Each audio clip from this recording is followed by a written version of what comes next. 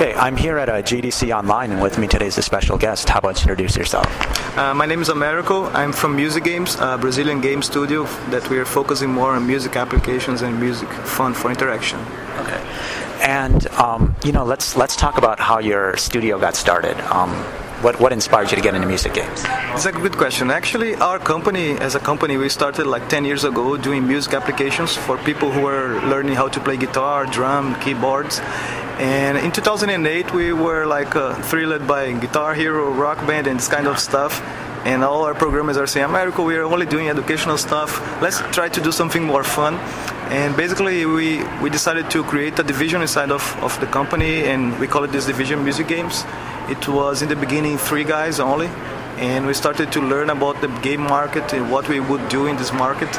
And what ended up happening was that we really focused on music games, and we started to work with iPhone applications in 2009. So basically our first game released was Drum Challenge. It was in June of 2009, and we got to the top 5 music games app in US, UK, Germany, and several other countries. And since then we have been developing music games like iMusic Puzzle, and one of the things that we are really trying to do in the studio is to put unique features in the music games. So we are doing music games that you can play with any song, like iMusic Puzzle. You can play with any song that's in your iTunes library. So if you have 2,000 songs, every time you play, it's going to be a different game, a different experience, and that comes from our computer music background. So. Yeah, let's talk about your computer music background. So you started out doing software to inspire people to learn music then? Was that the original idea, or is that because you guys were passionate about it, or was it some other reason? The company started as Giordano, which is my partner. He used it to try to learn music in Brazil, and his mother sent him to a school that had a formal education in music, and that was really boring. And so he ended up learning different instruments by himself. So when he got into the university, he had that desire to work with computer music, and there was no company in Brazil doing computer music software. So basically he founded the company in 2001. And his idea from the beginning was to make the learning process easier for anyone. So you could look at the computer would show you how to play, and then you would play. So it's pretty similar to what today we have in the music games, like Guitar Hero. But what's interesting is that now you started back then, and with the aspiration to actually get people to learn music and via computers and stuff like that, and then you see this thing like Rock Band take off. What were you guys thinking at that point? Because Rock Band became a multi-billion-dollar product, or Guitar Hero, Rock Band, stuff like that. So, at that point, were you guys thinking that? Were you even thinking about games before that even happened, or what? Did you just realize that, or recognize that the power of games to actually inspire as a better medium for people to learn and to embrace music? That's a good question. And when we saw that stuff coming out, we'd say, why didn't we do that? So yeah. That's the first question. I think that's important for smaller developers where sometimes they just miss these opportunities. I mean, what questions would you have asked, or what techniques or habits would you wish you would have had back then so that you would have caught that trend?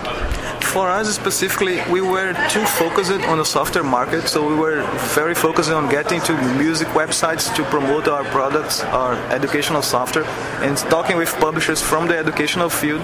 I think the main problem for us was that we weren't looking at the broad market spectrum. We weren't analyzing things that were working on worldwide, so that's why we missed the opportunity back then, because technically we had all the capability to do that kind of stuff, but we were focusing on a different niche, a different market. So other game developers listening, so now what you do is you actually do see what's working in other different industries and maybe see how you can borrow from that and apply it to what you're doing. For sure. I think that's the most important thing that as a management level has to do. He has to have a strategic outlook of what's going on the world. And for us, what helped us to have a little bit of this kind of insight was when the two entrepreneurs, me and Giordano, we started like having more people to work with us, and we started to getting more time to get just out of the day-to-day business activities, and we started to look at it as a strategic level of the company and of the market. So let's talk about strategy then. When you say strategic level, can you talk about exactly what you mean? Day to day, okay. When you say day to day, you're talking about just maintaining code and stuff like that. But what do you mean by strategy? And when did you feel that you first started thinking about strategy for the company? I think it really started in 2007. When we got to a moment where we had like 15 educational software on the market, and we said, what are we going to do now? We had guitar, we had flute, we had drums, we had everything. And then we said, okay, we need to figure out what would be the next steps. So we really started to research the markets. So we researched the software market. Nothing really came out of it. We researched the game market. Guitar Hero was happening at that time. And basically, we decided that we were going to put some money and some risk in the game market. And from this point on, I was taken out of the day-to-day jobs, and they gave me the responsibility to direct the games division. So basically, on the end of the day, what do I do daily? I read news about the game market. I try to speak with publishers as much as I can, and basically, on the overall, I think the most important stuff to have is to have someone doing this, even if it's not the founder of the company, but you have to have someone good on the marketing side and on the strategy side.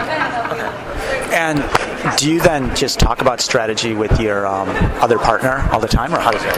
At that time, we were 3 partners in the company, and what happened was that we managed to create a business plan for the game division, the MusiGames division, and we went out to look for venture capital and funds for starting the studio. We were only 3 people there.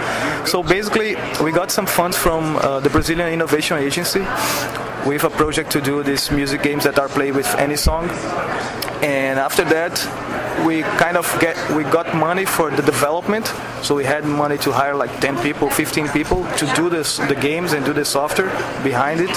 But we didn't have money for marketing, for infrastructure, for PR, and for everything that's also needed. Yeah. So basically, we spent all the year of 2008 speaking with venture capital funds in Brazil. And in Brazil, it's really tough to have a venture capital fund working with a game developer because they don't understand the game market really well.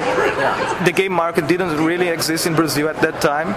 So we ended up in 2009 conversating with a venture capital fund they started in 2008, and we spent 1 year negotiating with them how they would get into the company and how the company would be organized after them. So basically what happened was that they entered in MusiGames in February of 2010, and then we started a company build-up process. And can you talk about the growth challenges of building up your company? Because you're kind of like this small indie studio to an extent, and now you're expanding. How did that happen? How did that work, and what were some of the lessons learned? For a game studio as ours, the main challenge is to go as fast as you can so that you can compete, because there are millions of game studios doing iPhone games and social games. So for us, we have a very aggressive business plan for the next 5 years that, of course, the venture capital guys are putting the money for us to execute it.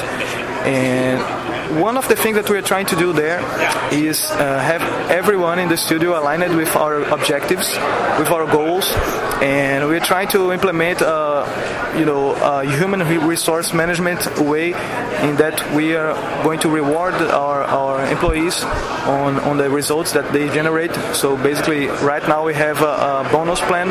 So once we do a game that reaches like 50,000 unique sales, we're gonna give everyone that work on that project like a weekend in a beach there in Brazil. So they have some really nice goals on the project, and each goals are associated with more income that they receive and awards.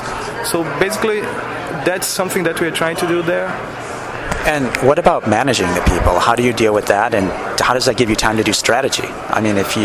So That's crazy because we were 10 people, now we're 30.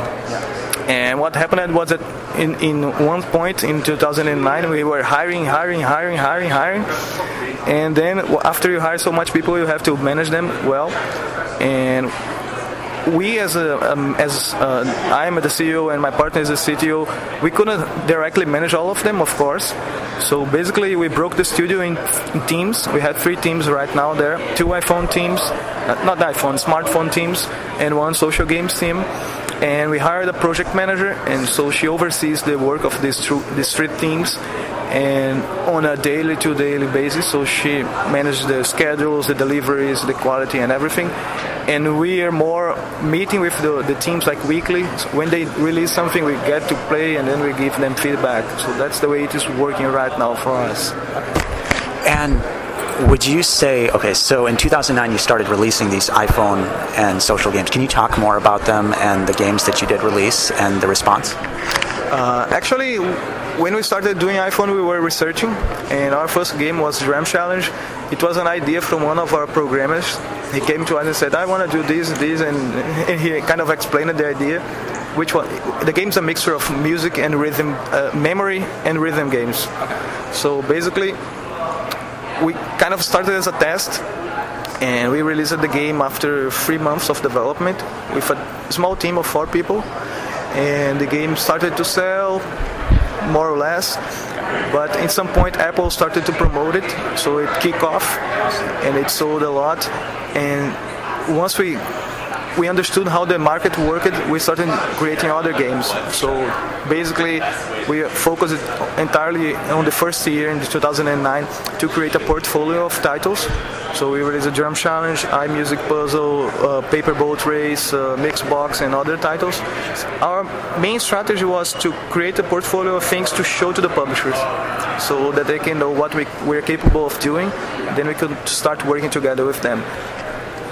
Why go through publishers? Why not self-publish? I mean, Apple really doesn't care per se about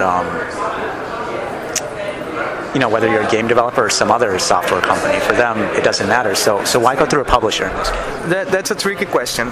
For us, what we figured out with these 6 games that we released as a portfolio building strategy, some of them were promoted by Apple, and when they're promoted, they sold. The other ones that weren't promoted, like we tried to promote by ourselves, and in some points we did okay, but they really didn't pick up. So there is a big challenge in the Apple Store today, which is getting promoted and getting visibility, because there are millions of games there. So one of the things that we want to achieve with the publishers is that they help us in the marketing. Right now we're in a position that we have money for marketing, but we're not sure if how is the best way to use this money, being honest. So we want publishers to come aboard with us, because they're experts in PR and marketing and showing to Apple the good stuff of the games. So that's why we're working with them. We have worked with Chilingo until now, and Bulky Pix. They have done good jobs, but we're still doing more stuff with them.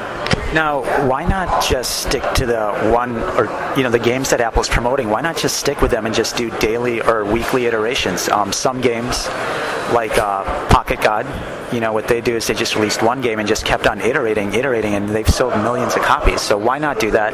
Why did you go with this strategy of doing multiple games over the course of a year? On the beginning, when we released the Drum Challenge, we released it, and then what's going to happen?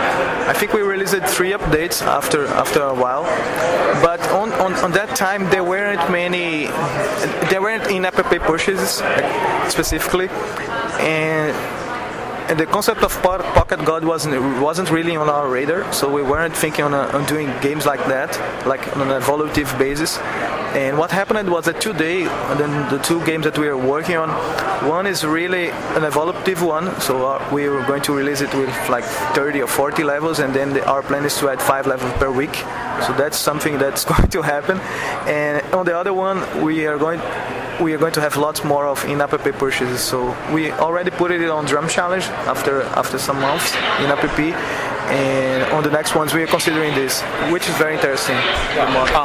So in-app purchases, can you talk about that more? And is that a better business model? For us, it's kind of a complementary business model. On the Drum Challenge, for example, we have millions of people who downloaded it, and the in-app purchases, they're not generating a lot of money, but they're keeping the people playing. Yeah. So in some point, it's important for us because we maintain the relationship with our players. Sorry. And basically, we're trying to get a mixture of paid stuff and free upgrades. So when I talk about in-app pay, it means new songs that can be played in the game. So we release some for free and some for paid. Sure. And when you talk about songs, are these indie songs or are these like famous songs? How are you getting these songs? For Drum Challenge specifically, it's like songs that we create in-house. We have 2 musicians there because it's a memory and rhythm game. So basically, it's the player starts drumming on drum kit, and then you have to repeat that. And on other games like iMusic Puzzle, which we have the idea that you can play with any song that you have on your library, it really is up to you. So. And now you'd mentioned social games. So what are you going to do in terms of music and social games, or do you want to get away from music when you're doing social games? What's the strategy there? That's a question that we're still trying to answer in the company. But what we're doing there, in January of 2010, we created a social games team in parallel of the other 2 ones, and we started to do a music social game for Facebook. And right now we haven't released this game yet. We're speaking with some publisher that will probably release it with us. And we are also working on an Orkut game. Orkut is the Facebook of Brazil. So we have worked with Orkut before on the music educational side. We have a music application there. But on this game specifically, we're targeting the Brazilian public and audience. And so we're really trying to stay focused on the music games, but our team and our creative team is popping up with ideas for other kind of social games. So we are in the...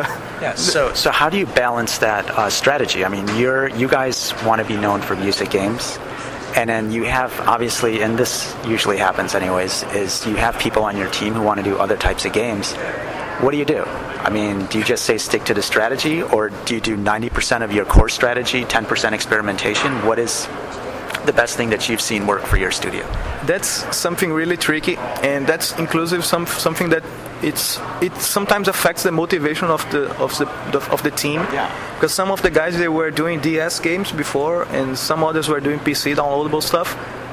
But when we speak with developers, I think that 90% of them, they always want to do PlayStation 3 games or Xbox and whatever. But for a company like ours, it doesn't really make sense. But on a daily basis, we try to keep our ears open for new ideas. And the recent guideline that we gave to them is we're looking for iPhone and social games. So if you have any idea about this, tell us. And then we have, sometimes we have like brainstorm meetings. So we are not really throwing ideas away in the beginning if it's on the platforms that we are already, we know how to do and we are doing stuff. So that's pretty much how we are. Okay.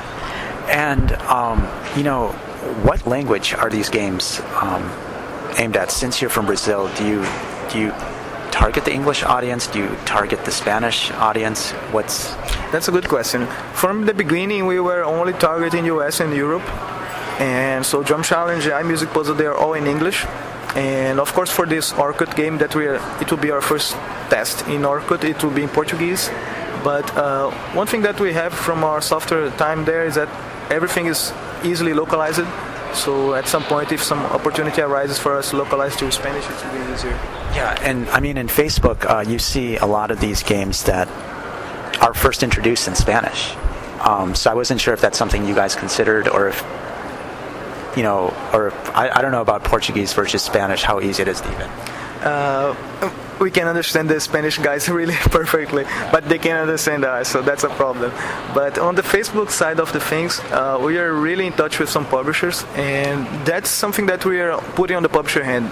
If they feel that it's very important to have a Spanish version or German or whatever, we're going to localize it. So that's that.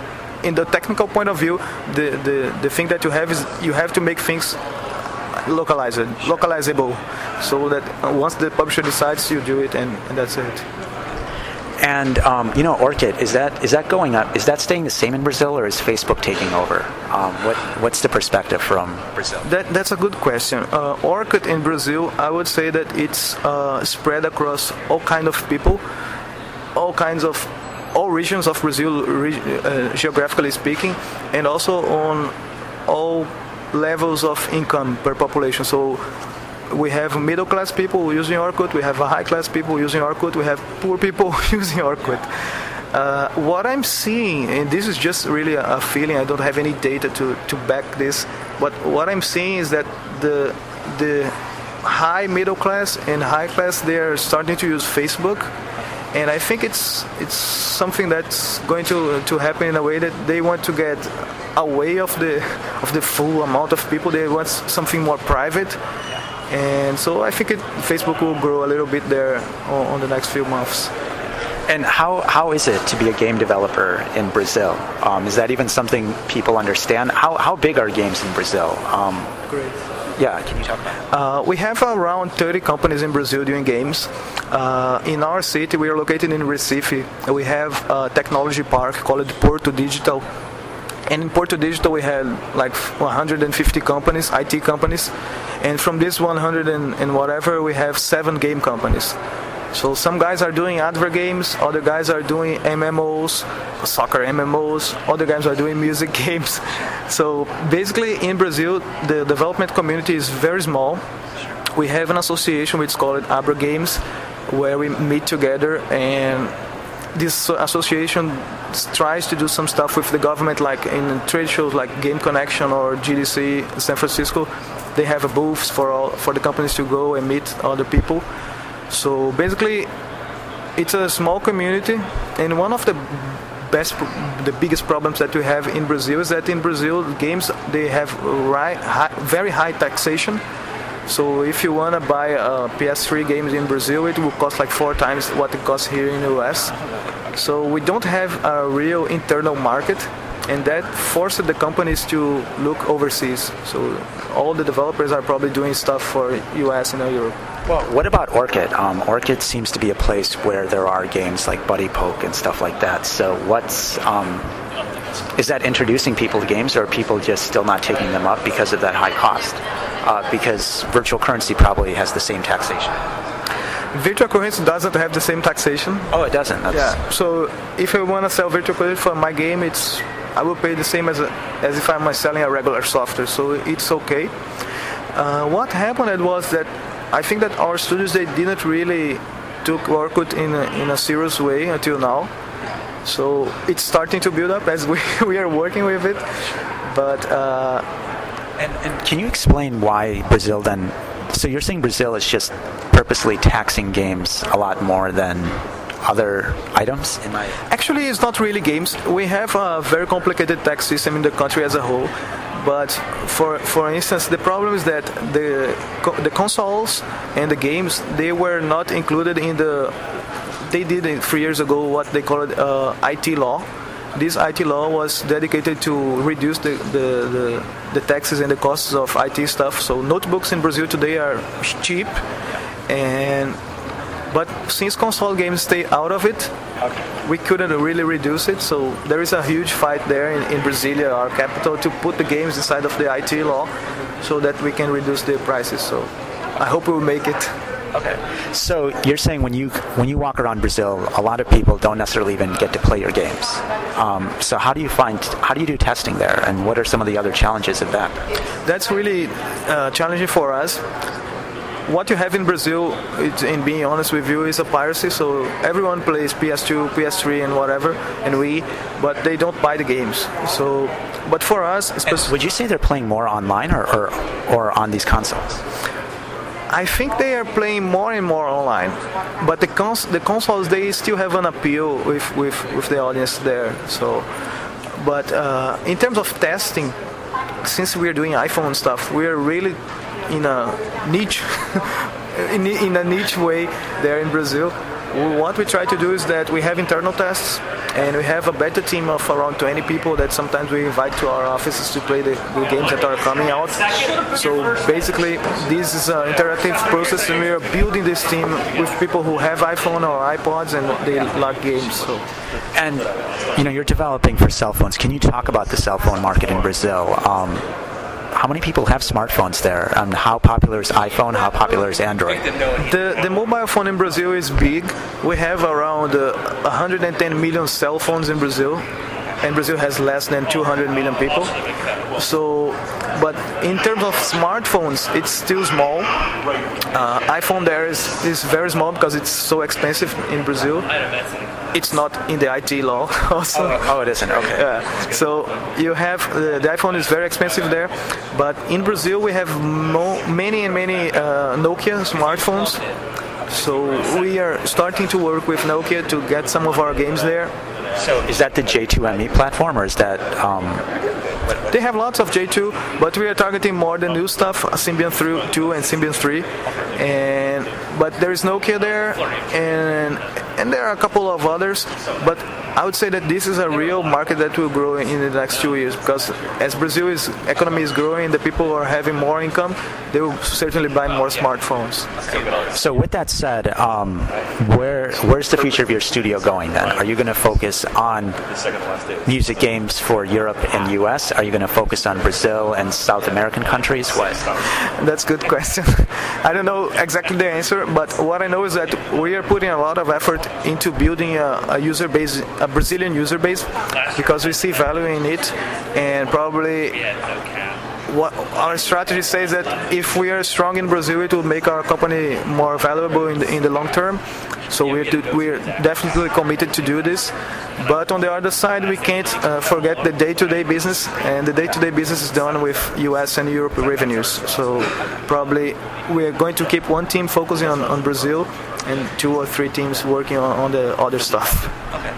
And then what would you say for other developers who are starting out and they want to succeed, they want to figure out the financials and some of the other they want to get through that learning curve of the logistics and all these other things they need to learn. What suggestions do you have so that a small developer or a small team can actually make a sustainable game studio? That's a good question. I think the first thing for the small developer or people or a person which is studying game development is to really get an understanding of where he's footing on.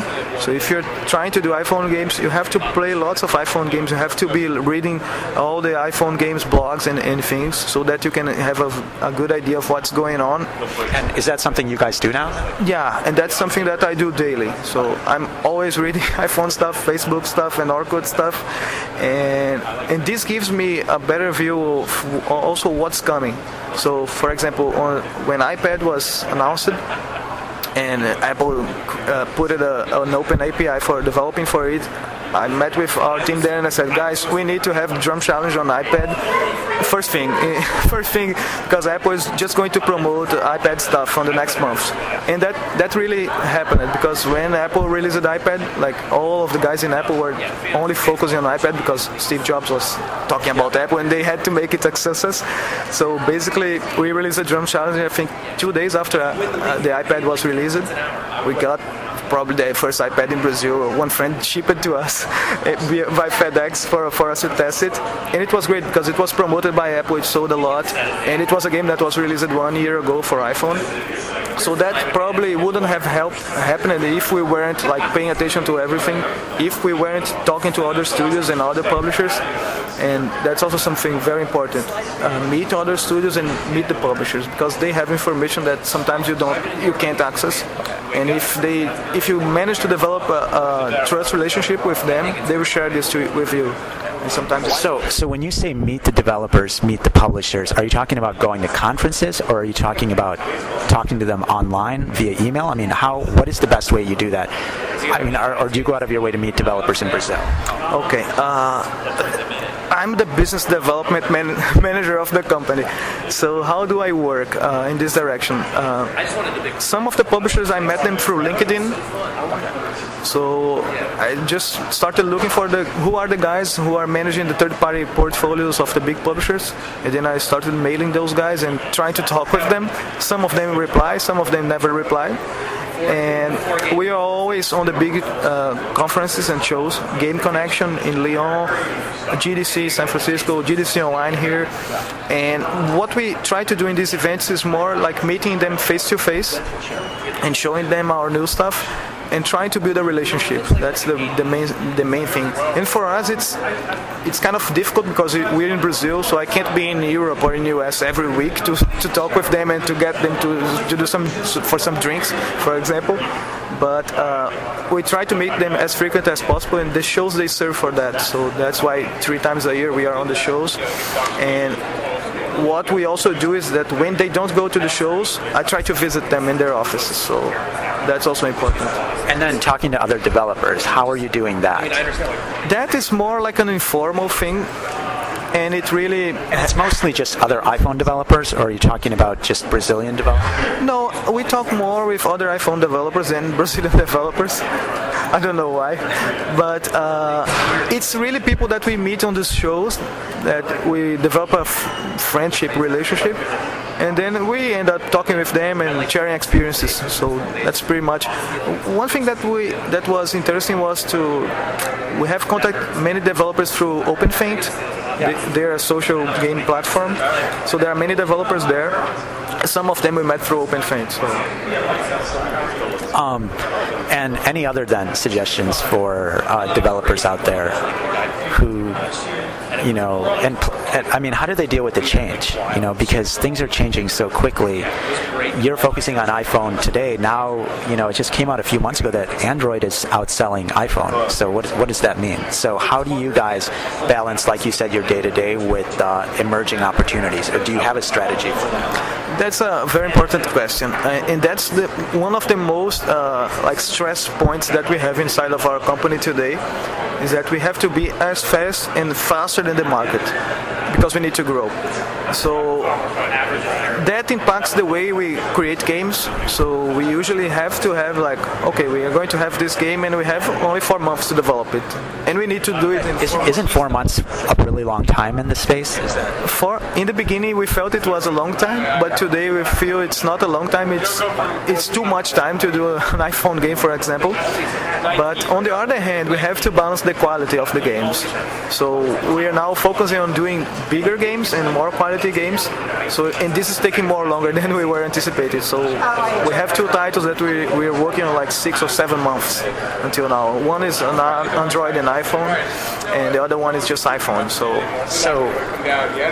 that seems to be a contradiction with your testing out of your strategy of evolving a product. So get something simple out there and just evolve it over time, because you actually build a bigger fan base that way instead of trying to make it high quality at first. Are you just going to try both strategies? I think that the games that we had that sold very well, they sold because they had quality. They could have better art maybe, or they could have more content on the beginning, but they were good games. On the other side, there is a challenge in a game that wasn't a top 10 game, but was like a top 10 in a subcategory like music. There is a challenge to this, I would call them a middle success game, to keep them alive, because usually the users, they forget the game. So at some point, I think that the continuous updates on the big games, that the games who are for top 5 on the games category, they make sense because they have a very huge installed base, like 100,000 users that download all the updates and things like that, and this makes the game to live. So, but when you have 10,000 users that bought the game in the game history log, or 20. It really doesn't pick up when you do an upgrade. The sales they don't increase too much. So I think that it's a great approach to improve your game once you have a game that's broad in terms of audience. At least that's our feeling. Okay. And anything else moving forward that you guys are going to do? What about gameplay? How much time do you invest in that? Do you feel that you've already have the core game components or gameplay for your music titles moving forward, or do you experiment with that? That's interesting because we are a music game developer, but we don't want to do Guitar Hero. So that's a tricky thing because we are always trying to push harder on where we are going to what are we going to do. And most of the ideas that came to us came from our own team. And what we try to do there is try to incentivize them to do as much prototypes as possible. So right now, I think we have 2 games under prototyping. And for the prototyping, sometimes we put only one guy to do the prototype, and it's done in Flash, really weird graphics, just for us to test the gameplay.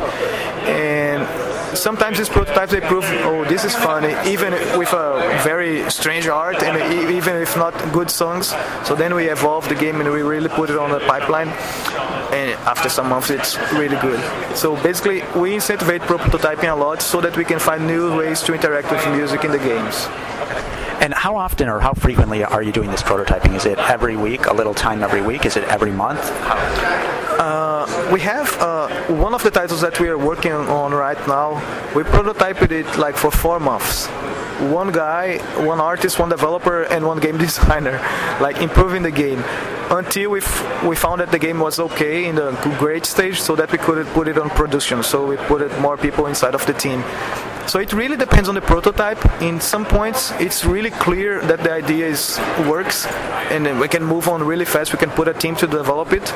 That was Drum Challenge, and that was iMusic Puzzle. But in other times, we're not so confident, so we give them a little bit of more time to improve the concept and the game design, so that we can, okay, this really works. And where can developers find out more information about your games or play your games? They can check it out at MusiGames.com, or just type MusiGames in Apple Store, and probably in the next few months in Android Store also. And we're also coming on Symbian. So. And how do you spell MusiGames? Just MusiGames.com. Thank you very much.